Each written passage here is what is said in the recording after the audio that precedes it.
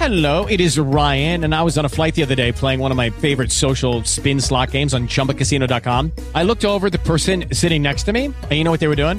They were also playing Chumba Casino. Coincidence? I think not. Everybody's loving having fun with it. Chumba Casino is home to hundreds of casino-style games that you can play for free anytime, anywhere, even at 30,000 feet. So sign up now at ChumbaCasino.com to claim your free welcome bonus. That's ChumbaCasino.com and live the Chumba life. No purchase necessary. VGW. Void where prohibited by law. See terms and conditions. 18+. In immigrant churches, immigrants are restoring American Christianity in a powerful way.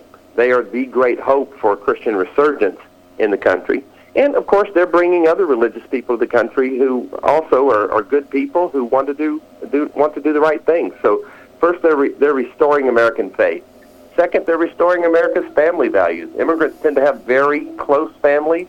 They tend to work together. They tend to stick together, and they inspire the rest of us.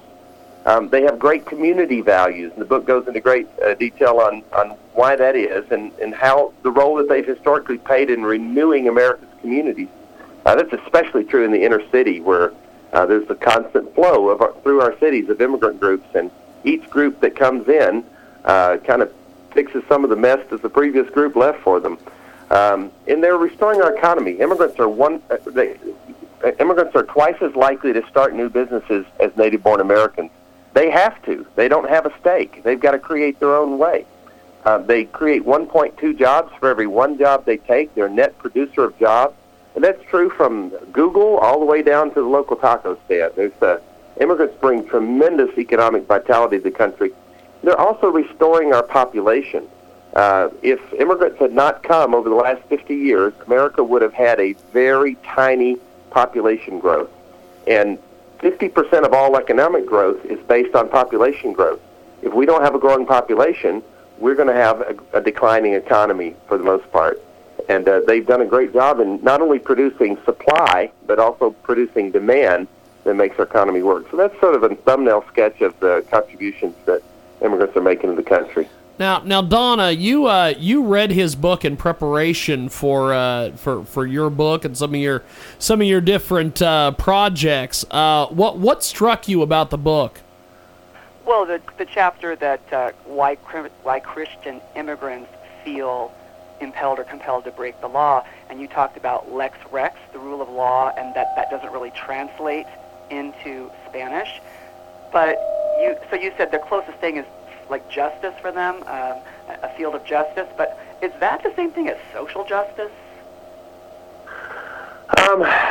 All justice is social justice except for your relationship with God. Justice in our world means how human beings treat each other. But there's a certain belief, there's a certain approach to social justice that's very Marxian and far left wing, and I don't share it myself. But the essence of justice is a system which is fair, which treats everyone the same and gives people what they've earned. In the situation with immigrants, the reason I say that our immigration system right now is not just, is not fair, is that, there's an old saying in the South where I come from: if you see a turtle on a fence post, you know he didn't get there by himself. And immigrants didn't get here by themselves either. We created a system when we got rid of the Bracero work program in the 50s. We created a system where we didn't have enough agricultural labor, where farmers had to bring in illegal immigrants to get the crops in, and that illegality on that frame moved over into the service sector, and then you get what we've got now. We created this system through our own unwillingness to do maintenance on our laws, and we're complicit in the situation. We've got. I agree completely with that. I really do think that American employers are far more guilty than we give them the focus for. However, I respectfully push back on a couple of things here. I read in your book, I'm trying to remember what it said exactly, but that, like you said, the only reason that the immigrants have crossed the border illegally or stayed beyond their visa is because we have this broken law. It's not fair. But I'm thinking to myself, well, you know what? That's kind of too bad. I'm very hardline, but I don't know anything. I tell my kids every day, life's not fair. Deal with it. And it's not fair. That's true. But I think we have to work on making it more fair. Like I said, to black African Americans, African American men who are disproportionately affected by illegal immigration, I feel a lot more. I mean, I know you have a lot of heart, Dr. Castleberry, for the Hispanic people, and I probably have the same for black people for various reasons. And I just would rather make an extra effort for the citizens that are already here before we make their lives more difficult by helping somebody else. It's not an either-or situation. I mean, we talk about the situation of African Americans in the country. It's an issue I care about very deeply. I grew up in Alabama during the 1960s. I was a child in a racist family that believed that white people were better than black people. Thank God for Martin Luther King Jr. coming to our town and coming to our country and bringing remarkable change. But, we've got some still very negative legacy from a past of racism and slavery and Jim Crow laws and all that we have not fixed yet. I have enormous compassion for the situation, especially of the black male. Black women are the most highly educated demographic in the country, and they're doing wonderfully in a lot of ways, but they can't thrive without black men thriving. So that's a situation our country has to get serious about solving, but we don't have to solve it on the back of immigrants. See, I don't know. I'm more of a zero-sum kind of person, where if there are, let's say there's 10 million jobs and 20 million people, then clearly there is half as much chance for every single one of those people to get a job. And I think you made a good point about black women need black men. I think as black men goes the black family. If you look at the destruction of the black family, it started with welfare because good black husbands and fathers realized that if they would leave the home, their families could get more government assistance and their children could live a better life and have more food and things like that. So out of the best of intentions, they left. But then as each successive generation has been raised without a father in the home, it's just become this, kind of terribly tragic pandemic where it's almost remarkable if you see a black father taking care of his children, especially in the home. So I don't want to do anything that makes it harder for black men to be constructively employed. I just want to go, okay, you know what? Affirmative action, that's where I want to put affirmative action, is just undo the damage we did by, making them choose between loyalty to family in the home and loyalty to family economically. Yeah. Well, we see eye to eye on a lot of things, but here's where I would differ from you is that, A, I certainly don't see economics as a zero-sum game at all. And second, I believe in free market solutions. I believe in business solutions. I don't think the government, for example, is going to fix the problem of the black male. I mean, there are things government can do that would stop hurting them, but the only thing that's ever made anybody wealthy, the only thing that's ever made anybody prosperous is business. And so I'm in favor of free market, business-oriented solutions to our economic problems for everybody, not just African Americans, but also for immigrants and for the rest of us as well.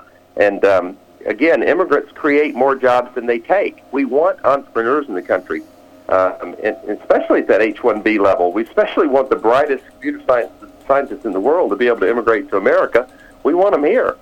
So let's build a better economy. Let's create jobs, and then let's also fix the border situation, fix the immigration situation, so that free market's deciding how many people get to come. Well, I'm a sucker for free markets. You got me there. Yeah, we can come up with market-based solutions to this problem. We don't have to succumb to the far left-wing immigration advocates. We certainly don't need to succumb to folks that don't understand economics at all.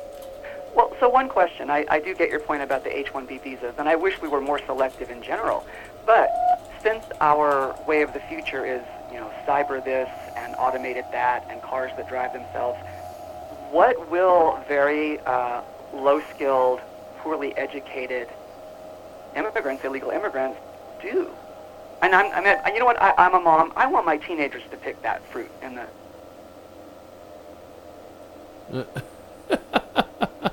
And you do it. I mean, these kids grow up today thinking they're gonna. Well, and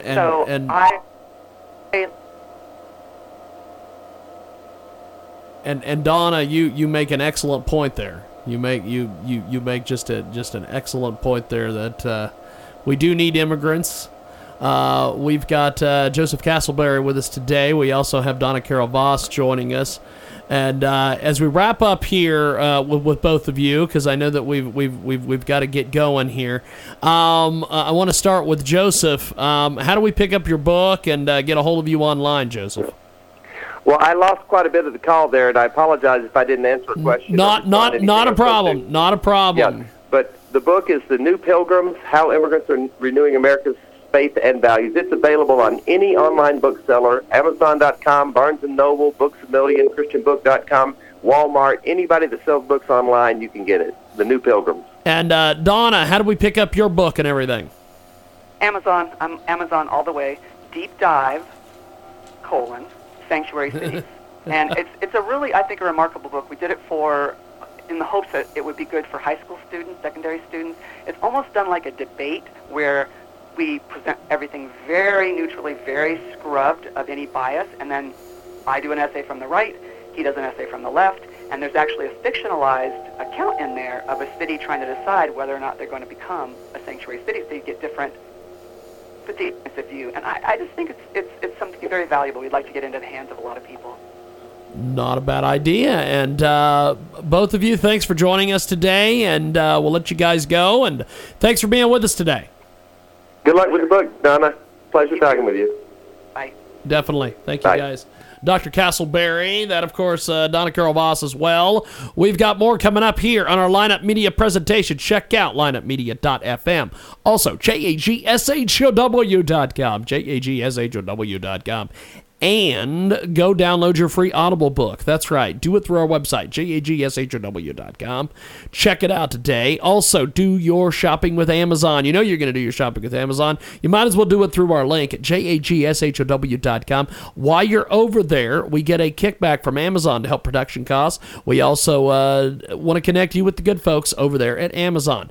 Download our past programs over there, JAGSHOW.com.